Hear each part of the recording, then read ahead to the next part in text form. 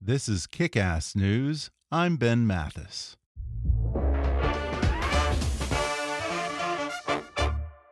When you need energy on the go and don't have time to wait in line, grab Espresso Monster. Espresso Monster is a premium blend of espresso and cream made with freshly brewed espresso coffee, hormone-free milk, and a unique energy blend complete with taurine and B vitamins. Each can has 3 shots of espresso and comes in vanilla espresso and espresso and cream flavors. I had one this morning before I came into the studio, and let me tell you, it gave me just the boost I needed to get my day going. Plus, it tastes so delicious, I'd drink it anyway. So close your eyes, take a sip, and enjoy Espresso Monster today. And now, enjoy the podcast. Hi. I'm Ben Mathis. Welcome to Kick-Ass News. Laurel and Hardy are widely regarded as the greatest comedy partnership in movie history. Between 1927 and 1950, they made over 107 film appearances, defining the notion of the double act with infectious chemistry and hilarious routines that seemed effortless but were honed down to the finest detail. Then, in 1953, diminished by age, and with their golden era as the kings of Hollywood comedy now behind them, Stan Laurel and Oliver Hardy made a final effort to recapture the old magic with a variety hall tour of Britain. The charm and beauty of their performances shined through, and the tour became a hit, just as long-buried ghosts and Oliver's failing health began to threaten their precious partnership.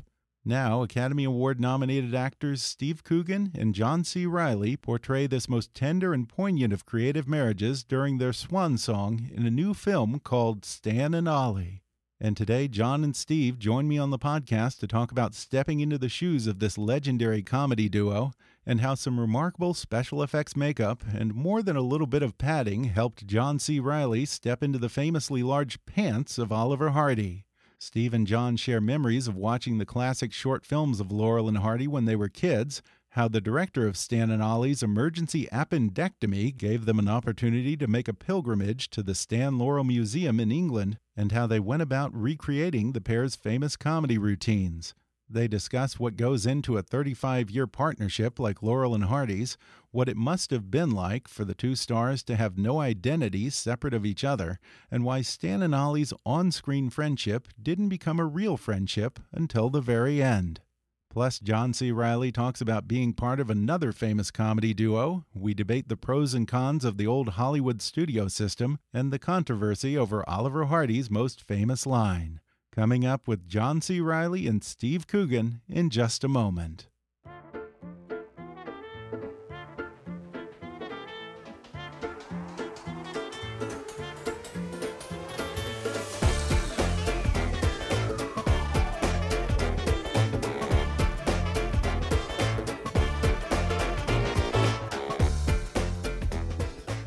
Today I'm sitting down with Oscar nominees Steve Coogan and John C. Reilly, who star as the classic comedy duo Laurel and Hardy in Stan and Ollie, which opens in theaters December 28th. Guys, thanks for sitting down with me. Pleasure. My pleasure. First, just for anyone who doesn't really know Laurel and Hardy in this day and age, Laurel was the skinny one and Oliver Hardy was the fat one, right? Right. Okay, which is not an aspersion on John here. I have to interrupt there and tell you that John wore a giant fat suit, so he's not Yeah. in that league. Yeah, Oliver Hardy was a lot more than the fat guy, and Stan was a lot more than the skinny guy. They actually contributed so much joy to the world that it's a really special thing to be able to bring them back to life and remind people of their work, not so much our work, but use our work to remind people of their work and get people to look at their films again. Yeah, and I absolutely loved this movie, not just because as a kid I grew up watching the old Hal Roach shorts, but there's also just something about a pair of entertainers in their swan song years. It always reminds me of Chaplin and Keaton and Limelight or movies like The Sunshine Boys. What do you think there is that's just so irresistible about the archetype of a comedy duo a little bit past their prime and who may have hung around a little longer than they should have, maybe? I think that, I'd say the appeal of comedy duo, especially Laurel and Hardy, is it's about friendship. So instead of a sole comic performer who can be a kind of fool at odds with the world, Stan and Ollie were at odds with the world, but they were at odds with the world together. And that's an important part of the appeal, is that and why people gravitated towards them is because underpinning all the comedy that they did, and did very skillfully and with great craft, was a kind of love for each other, that despite their differences and the scrapes and misfortunes that they get up to, that you didn't doubt that they were their best buddies, and that, as John said on numerous occasions, Oliver may be impatient with Stan, but he never leaves him. Yeah, I mean, it's funny you mentioned Limelight. That is a great example of a behind the scenes kind of movie about comedians, but there aren't that many. And I think one of the reasons that this film has an appeal for audiences, even if you don't know who Laurel and Hardy are, is because people love going backstage. I think that's what reality TV is all about, getting behind the scenes, behind the artifice. And there's a fascination with that, and for good reason, because it's a very interesting life. It's a life that Steve and I have both had. So it's something that we share with Stan and Ollie, this life spent with sore knees and sweaty brows and in makeup rooms behind the stage, talking about ticket sales. Like, that's stuff that Steve and I have lived. So I think, and the fact that these two in particular, Stan and Ollie, were a miraculous pairing. And by miraculous, I mean they were plucked out of obscurity and thrown together without knowing each other, without having an act, and they became one of the most beautiful partnerships in the history of the human race. I think. I can't think of many other examples. I mean, some things have occurred to me since I've been talking about this movie a lot. And one of the things that having John and I have both having experience working in comedy, and I think it kind of it sets us up. Although it's a daunting task, I think we had enough tools in our toolboxes to be able to go about it, with some tenacity. But one thing I've learned about the comedy of Stan and Ollie doing this movie is how healing comedy can be, and how unifying it can be. And we take it for granted. We don't really stand back from comedy and look at it or analyze it much, because by its nature, it's there just to be enjoyed. But there's very few other kind of art form that can unite people of different political views, different religions, different world views in a moment when something's funny and everyone laughs at the same time. And that's incredibly powerful, and something that I think should, and something we need more of in this day and age when there's so much acrimony around, and something that should be saluted. Now, did you guys come to this as fans of Laurel and Hardy already? Did you grow up on these shorts and the features? Yeah, it's funny. People have been asking us a lot. When's the first time you became aware of Laurel and Hardy? And my answer is, I've been aware of Laurel and Hardy as long as I've been aware. They have this eternal quality, and not only because of their act, they have this eternal quality of being fat and skinny, salt and pepper, yin yang. Stan and Ollie, they have that kind of presence as if they've always been here and always will be. But in my own life, from my earliest memories of watching TV, they were there. They were always been a part of my life. Yeah, the same as John. The reruns on TV and everything. But even in the UK, they were. Oh yeah, sure.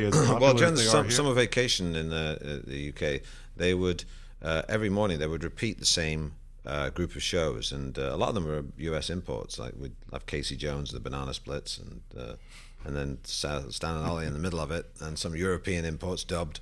But there'd be a whole bunch of shows that were shown repeated every day, and that's so it became intimate with all their films. Yeah. And it must have been intimidating to step into these guys' shoes, but particularly when you're playing a famous, iconic comedy duo like Laurel and Hardy, who were together for 35 years, and as we've already said, had a deep love for each other. Going into the project, were either of you nervous that you might not have the chemistry to pull it off?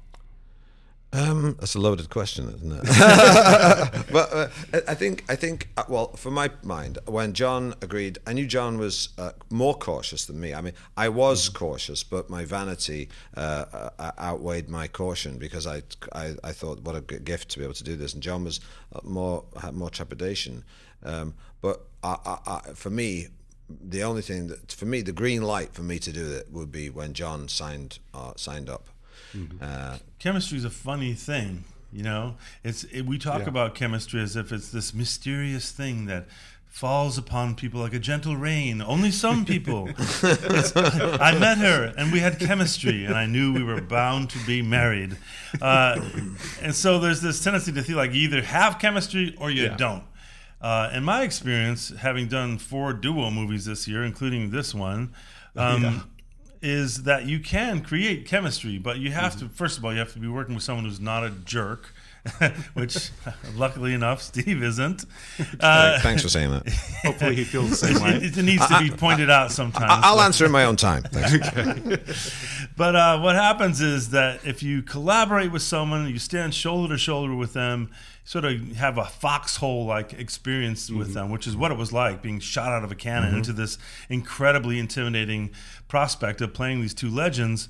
What eventually happens is you fail in front of each other a bunch of times, and the guy likes you anyway. Yeah. And then you develop trust, and you're vulnerable in front of each other, and then presto changeo, you have chemistry. And that really is, I think, the process as we went through the rehearsals of the characters. That is how we found the chemistry. Yeah, I guess it's like, we needed each other, just like Stan and Ollie did, to pull this off. And when we rehearsed, we were kind of we were rehearsing the dances and the sketches. We had 4 weeks rehearsal before the movie started. That was not only a chance for us to bond and get to know each other. It gave us a chance to sort of step into the shoes of Stan and Ollie, because they would have had to rehearse those routines just like we did. So a lot of times there aren't rehearsals in a movie, but because you were doing choreographed dances and that sort of thing, and also, famous routines. Yeah, also anecdotally, absolutely. But anecdotally, there was also the director had appendicitis and had to delay the shoot by a week. So John and I were kind of twiddling our thumbs, and I said, "Why don't you come up to the north of England, where I have a place, and it's close to the Laurel and Hardy Museum?" And I said, "Let's go on a little pilgrimage, just in the hometown where Stan Laurel grew up." So, that's right, because he was an Englishman. That's right, yeah. And so it was that also was a kind of a bonus in not only in just having to approach the roles, but in some ways, if we were playing arch enemies, then we wouldn't need to develop chemistry. But we had to do this. They had to be friends. We inevitably are playing 2 characters that rely on each other and help each other, and that's literally what happened to us. Yeah. Now, John, you've been part of an ongoing comedy team of sorts. I think, what have you done, about 5 movies with Will Ferrell, including Holmes and Watson that's coming up next year. Do you think you could have ever done 107 movies with Will without wanting to kill each other? Well, that's an interesting question, and it is what sets Laurel and Hardy apart from their peers and for everyone else, for that matter, in the history of the world. They were performers that only worked together from the beginning of their careers until the end, with one notable exception that we talk about in the film. But that is a special strain on the relationship, to have not only your professional identity, grafted to someone else, but your personal identity. Like when people would see these guys in the street alone, they would say, Where's the other one? Where's the other one? Yeah. Like people couldn't accept the fact that they weren't together all the time. And even that was one of the shocking things to learn about while doing the research for the film, was that they weren't like very chummy socially when they're in their heyday. In the 1930s, they were very different people, and they'd go off in their different ways. And it wasn't until they did these theatrical tours that they really became close personally, and where they saw the other human being as opposed to the other side of the act. Yeah. It's a very interesting way their friendship developed, kind of in reverse, because back in the day when they were making the movies, Oliver wanted. I was thinking about it before, and I think Oliver worked to live and Stan lived to work.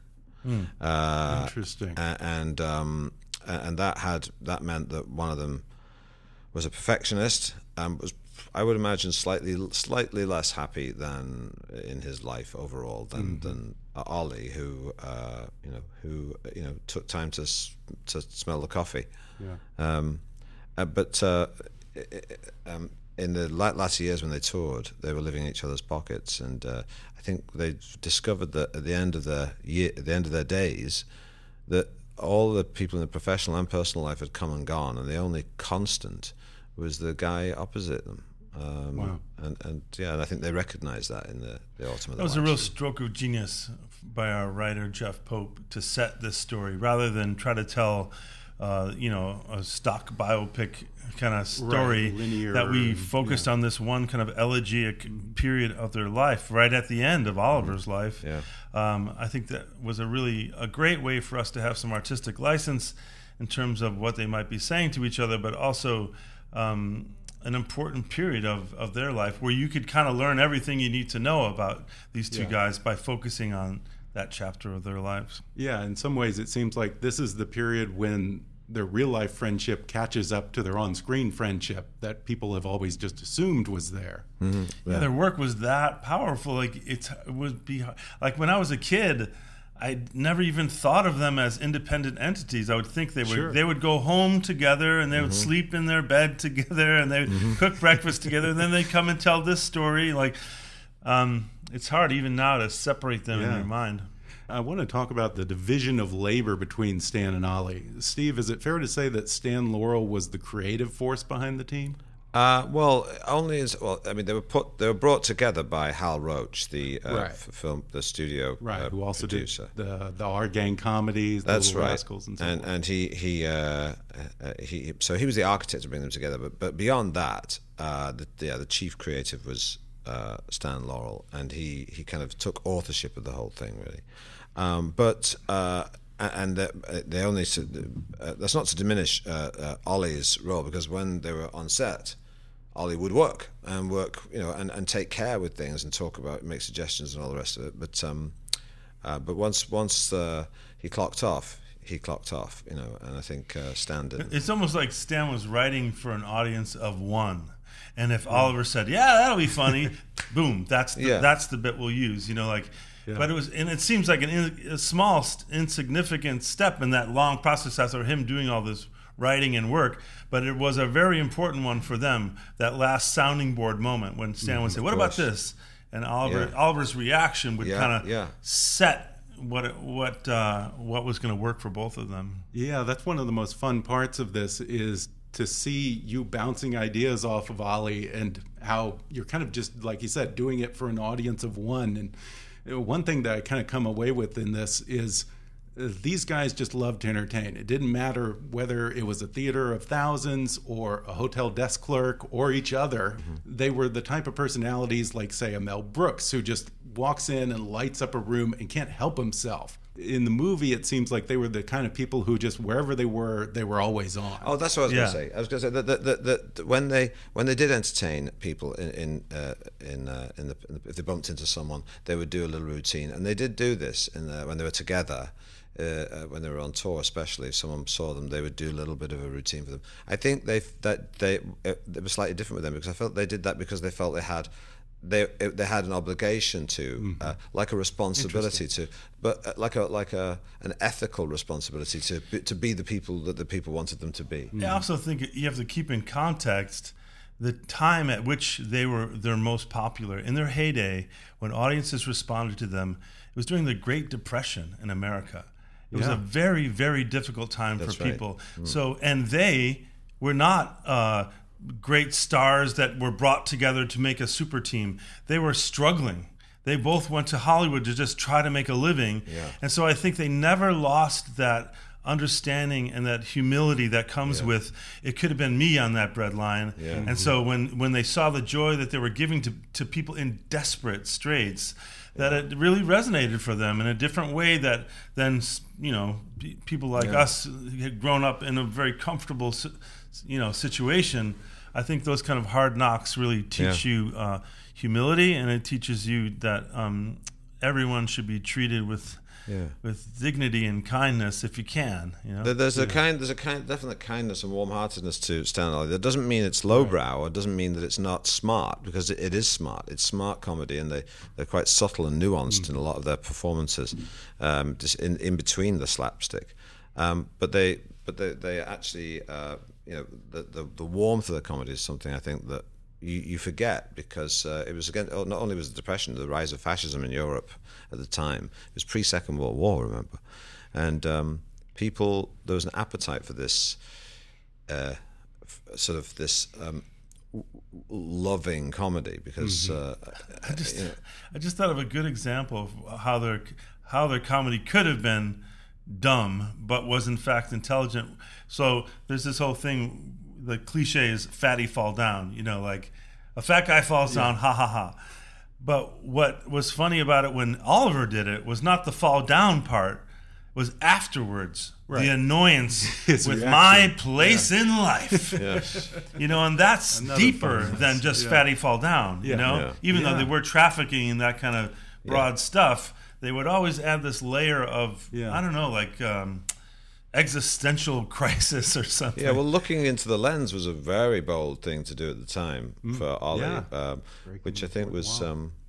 I think happened by accident, didn't it? Did it happen by accident? Oh, really? Well, they were shooting something, and I think Stan would deliberately say he'd say, like, we're going to have you done by 4, don't worry, Ollie, and then 4:15, 4:20, 4:30, and then he would do these things where he needed a certain reaction when Oliver was like dying to get out of there to go to the golf course. And I think with those the look, but I think the first look down the lens was like an accident thing where he just said, "Oh, that's great, do that again," when he was genuinely, impatient. He was tired of There's a documentary where someone said that. Yeah, it was just, and the tie twiddling thing, that was an accidental thing he was doing, because I think he didn't know what to do in the middle of a scene or something, and he said, "Do that tie." Stan said, "Do that thing with your tie again." We're going to take a quick break, and then I'll be back with more with John C. Reilly and Steve Coogan when we come back in just a moment.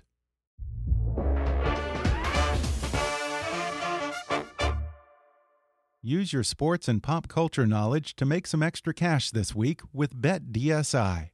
BetDSI.com has been paying winners for 20 years. With a really user-friendly interface and mobile site and the fastest payouts in the industry, it's no wonder BetDSI is top-rated on betting review sites. Simply play, win, and get paid. BetDSI offers betting options for everything from NFL, NCAA football, NBA, NHL, UFC, and all other major sports, to politics, reality TV, esports, virtually everything. There's also live betting, which lets you bet on games through the entire matchup, every play and every minute until the end. Try for yourself. New members get 100% bonus match using promo code KICK. That's more than double your money to start winning today. Just go to BetDSI.com and use promo code KICK to get this limited-time 100% bonus offer and make some extra cash on the sports you know and love. It's only a game until you bet it at BetDSI. And now, back to the podcast. There was a love there that maybe was lacking in similar comedies of the era. When I think back to like the Marx Brothers, which I love the Marx Brothers, there is a lack of the kind of cynicism and the sarcasm that you see in like a Marx Brothers or even Abbott and Costello. Sure, there's a kind of there's an edgy kind of aggression to a lot of that stuff, and which, as I say, sometimes gets confused with being more sophisticated. That to be cynical is sophisticated, and to be poignant or have a kind of a gentleness means that you're the reverse. So those are two very different examples you gave.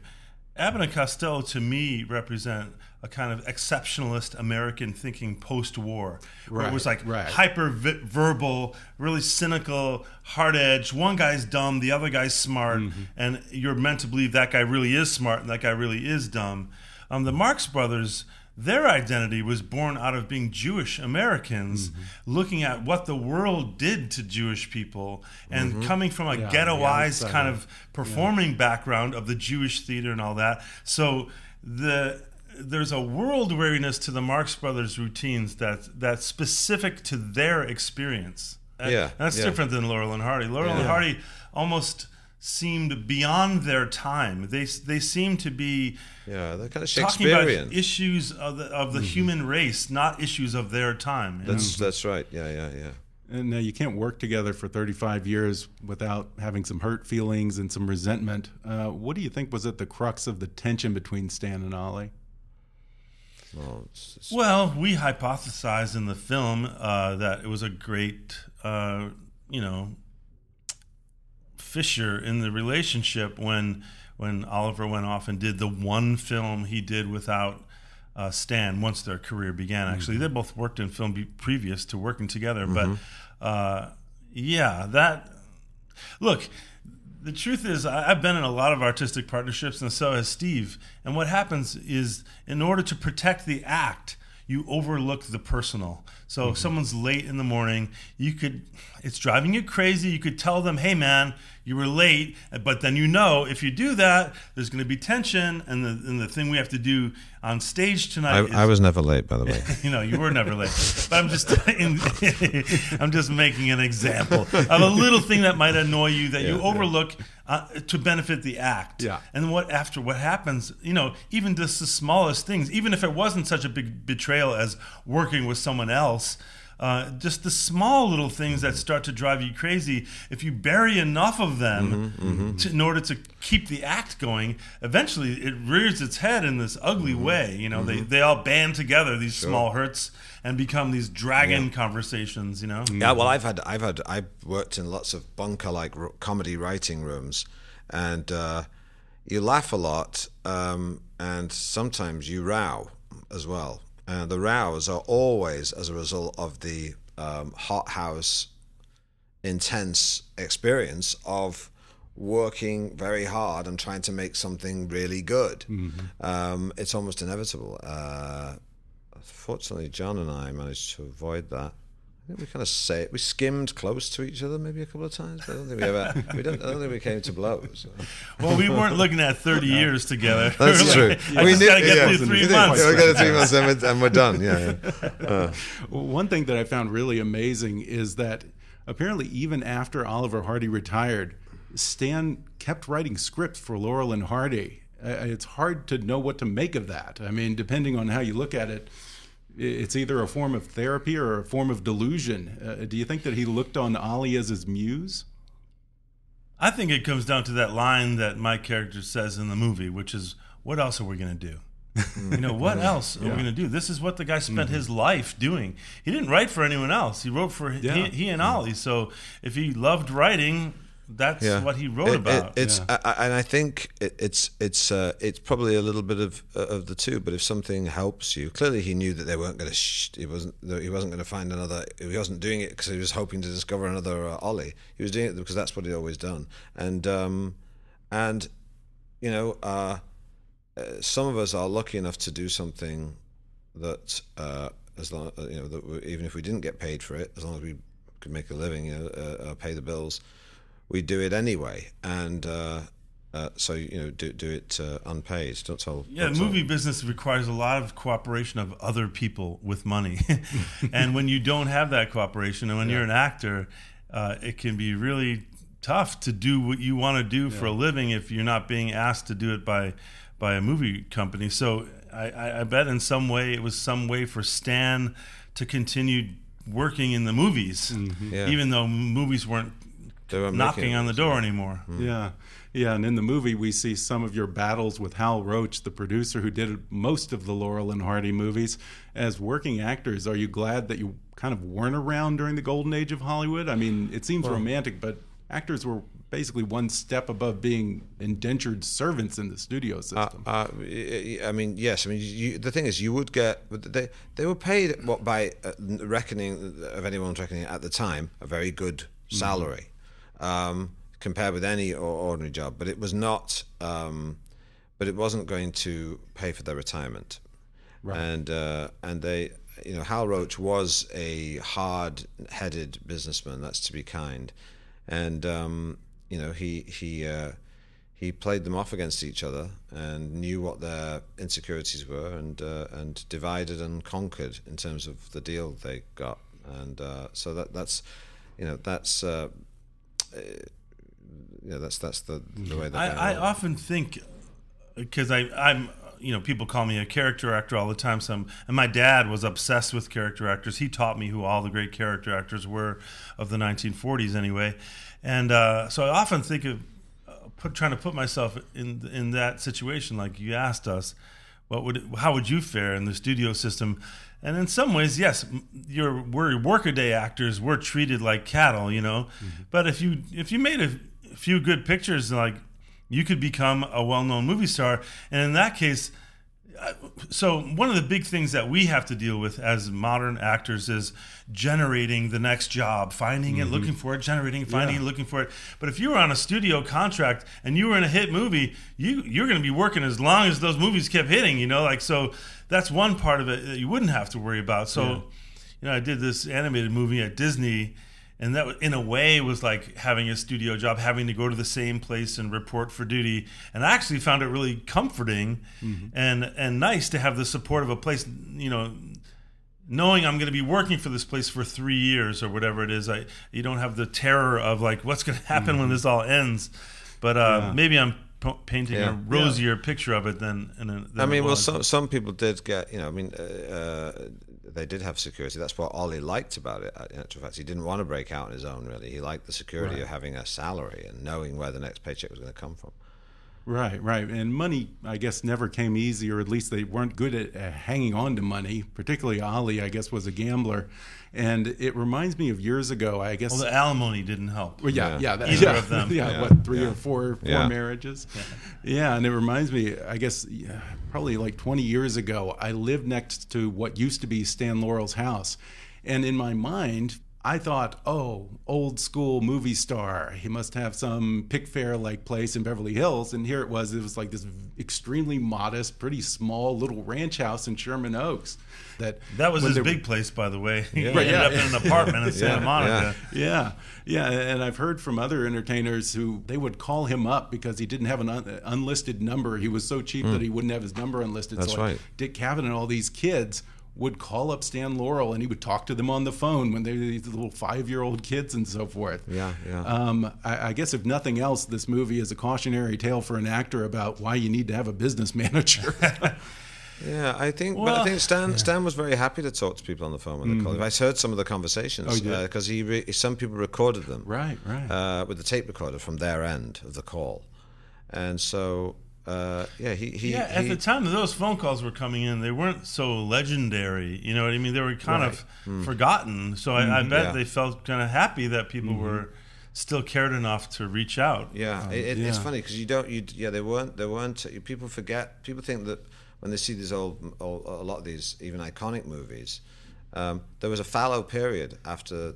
After they had their life at the cinema, they thought that was it. There was not going to be any other medium to exploit. So it's true. Once you go to the theaters, then you're out of the theaters. Yeah. That's it. There was in those days, TV was as unforeseeable a kind of media as the internet was 30 years ago. Sure.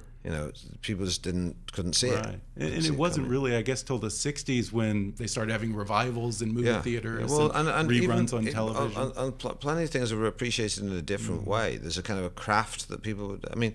I remember reading It's a Wonderful Life. That was kind of a forgotten movie at the time. It had its life in the cinema, and it went away. Right. And it was only in the 1960s on TV that the love for it grew. And the same, I think, is true for Stan and Ollie, is that when something's out at the time, you don't analyze it too much, but then years later, you think, why is this stuff still funny? And people sort of appreciate it not just in a disposable way. They don't just laugh and forget about it. They laugh and they go, these guys are great. But you're right, they could have used a better agent. They really could have. They could have used someone advocating on their behalf purely from a business point of view, because that is the reason that they were in these dire straits that we present in our film. It was because they weren't given any back end, they weren't given any television royalties, they had no source of income once those salaries dried up.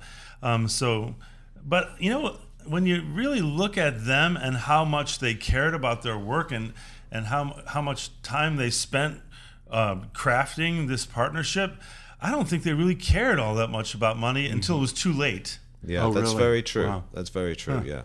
Now, you recreate some of their famous bits.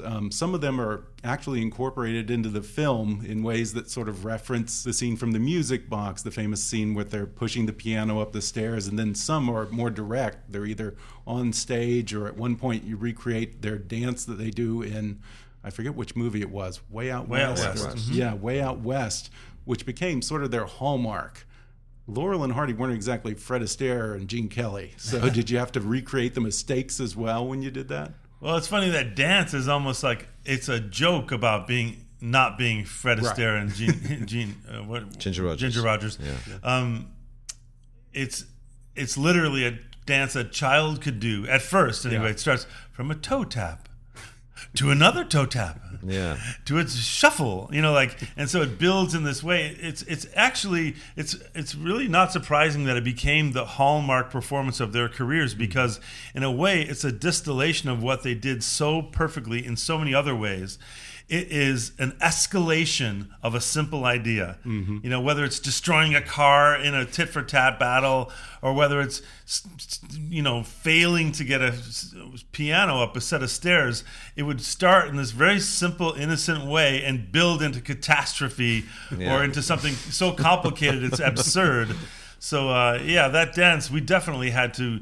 that's the one thing in the film that we tried to do forensically. Like, we're going to do this, if we can, as much as we can, we're going to do it exactly like they did it, down to the little shambling mistakes. There's a looseness to that dance. It's not it's not like a perfectly executed dance. Yeah, that was quite tough, because then we had to learn the correct version of the version of the dance without the mistakes for when we did it in the live shows. Right. So because the other one was recreating a famous film it was, scene, that's so right. people would Yeah, notice. exactly. So we had to we also had to add a layer of physical disability to that dance the second time we do it. Because we're the same people. We could have done the dance just the same way, but I had to keep reminding myself, no, you can't. You can no longer jump or without hurting your knees really bad. Yeah.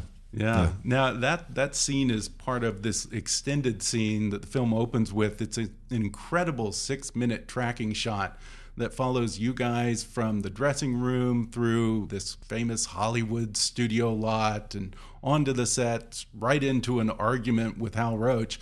That looked like a really tough scene to shoot from an actor's perspective, or from anyone's perspective, I guess. But one mistake, you've got to go and reshoot all over again. How many takes did you guys have to do? Well, I think we did about 28 takes of one section. It's actually three pieces. It's actually three pieces stitched together. Yeah. There was the 28, wasn't there? And there was 18 in the studio, I think I remember. There was 28 was in the one where when they walked through the back lot. Yeah. We did 28 takes of that. Wow. And before we got one, I think that worked. I actually love it when you have to, film is so stop and start. Yeah. You get so used to, or sort of conditioned to, directors saying, "Oh no, stop! Do this," or "That was a mistake. Just go again." And you never get like a long run out of something. Mm-hmm. So when we do these long walking and talking shots in movies, I love it because it reminds me of doing theater. It's like, "So long, director. I'm on my own for the next 7 minutes or whatever it is." Yeah. I mean, that was it was kind of enjoyable, but the toughest thing is that if you make a mistake, you've got to reset all these hundreds of extras, and they're all going to go back to their marks, and it's pretty scary in that regard. But I remember having to convince myself, because we're supposed to be having this relaxed, intimate conversation, very casual conversation, and of course that's completely at odds with the thought that if you make a mistake, everything's going to be crippled. But I remember sort of thinking at the time, I have to act like this doesn't matter. And it doesn't matter if I make a mistake, and counterintuitively that means you don't make a mistake. No. I mean, but as people, when you're walking through that studio lot scene, you want to go, "Whoa, look at that, look at those showgirls, look at the Roman, holy cow, look at that." And you can't, because this was just mundane to them. They're just it was as if they're walking through the factory floor. Yeah, and another aspect of the film that was technically impressive is the makeup in this movie is really incredible. I don't think that I've ever seen prosthetics that were more believable and natural in a movie, particularly with you, John. You're playing, I think, someone who was like a 400-pound man, and it doesn't look like Eddie Murphy and the Nutty Professor. It looks very authentic. What did all that entail, and how hot was it in that suit? Well, I think Eddie Murphy and the Nutty Professor was deliberately going over the top, and that wasn't supposed to be some cinema verite film. But we had one of the greatest makeup people in the whole world, Mark Coulier, helping us with the exterior of these characters, and.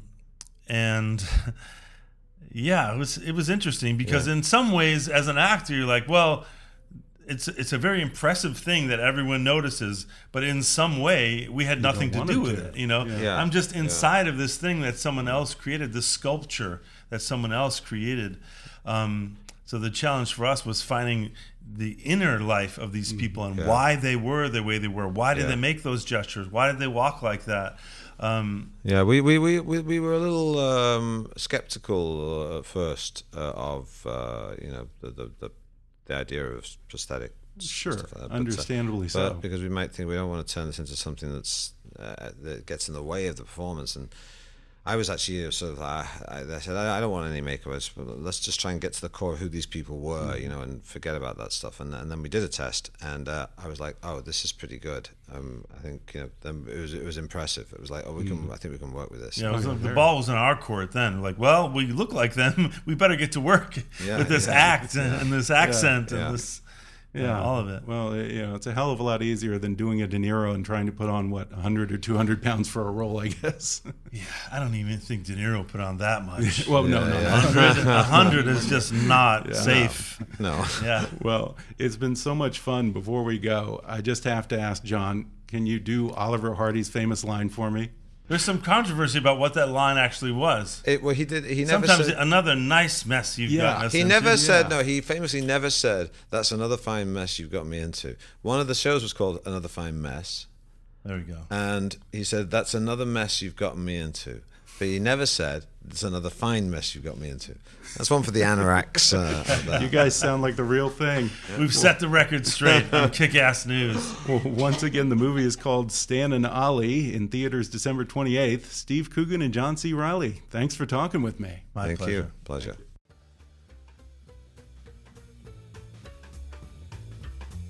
Thanks again to John C. Reilly and Steve Coogan for coming on the podcast. Stan and Ollie opens in theaters in New York and Los Angeles this Friday, December 28th. For more information, visit sonyclassics.com/Stan and Ollie. When you need energy on the go and don't have time to wait in line, grab Espresso Monster. I had one today and it gave me just the shot in the arm I needed. Plus it tastes so good, I'd drink it anyway. That's because Espresso Monster is a premium blend of espresso and cream made with freshly brewed espresso coffee, hormone-free milk, and a unique energy blend complete with taurine and B vitamins. Each can has 3 shots of espresso and comes in vanilla espresso or espresso and cream flavors. Close your eyes, take a sip, and enjoy Espresso Monster today. If you haven't already, be sure to subscribe to Kick-Ass News on iTunes and leave us a review. You can follow us on Facebook or on Twitter at @KickassNewsPod. And as always, I welcome your comments, questions, and ideas at comments@kickassnews.com. I'm Ben Mathis, and thanks for listening to Kick-Ass News.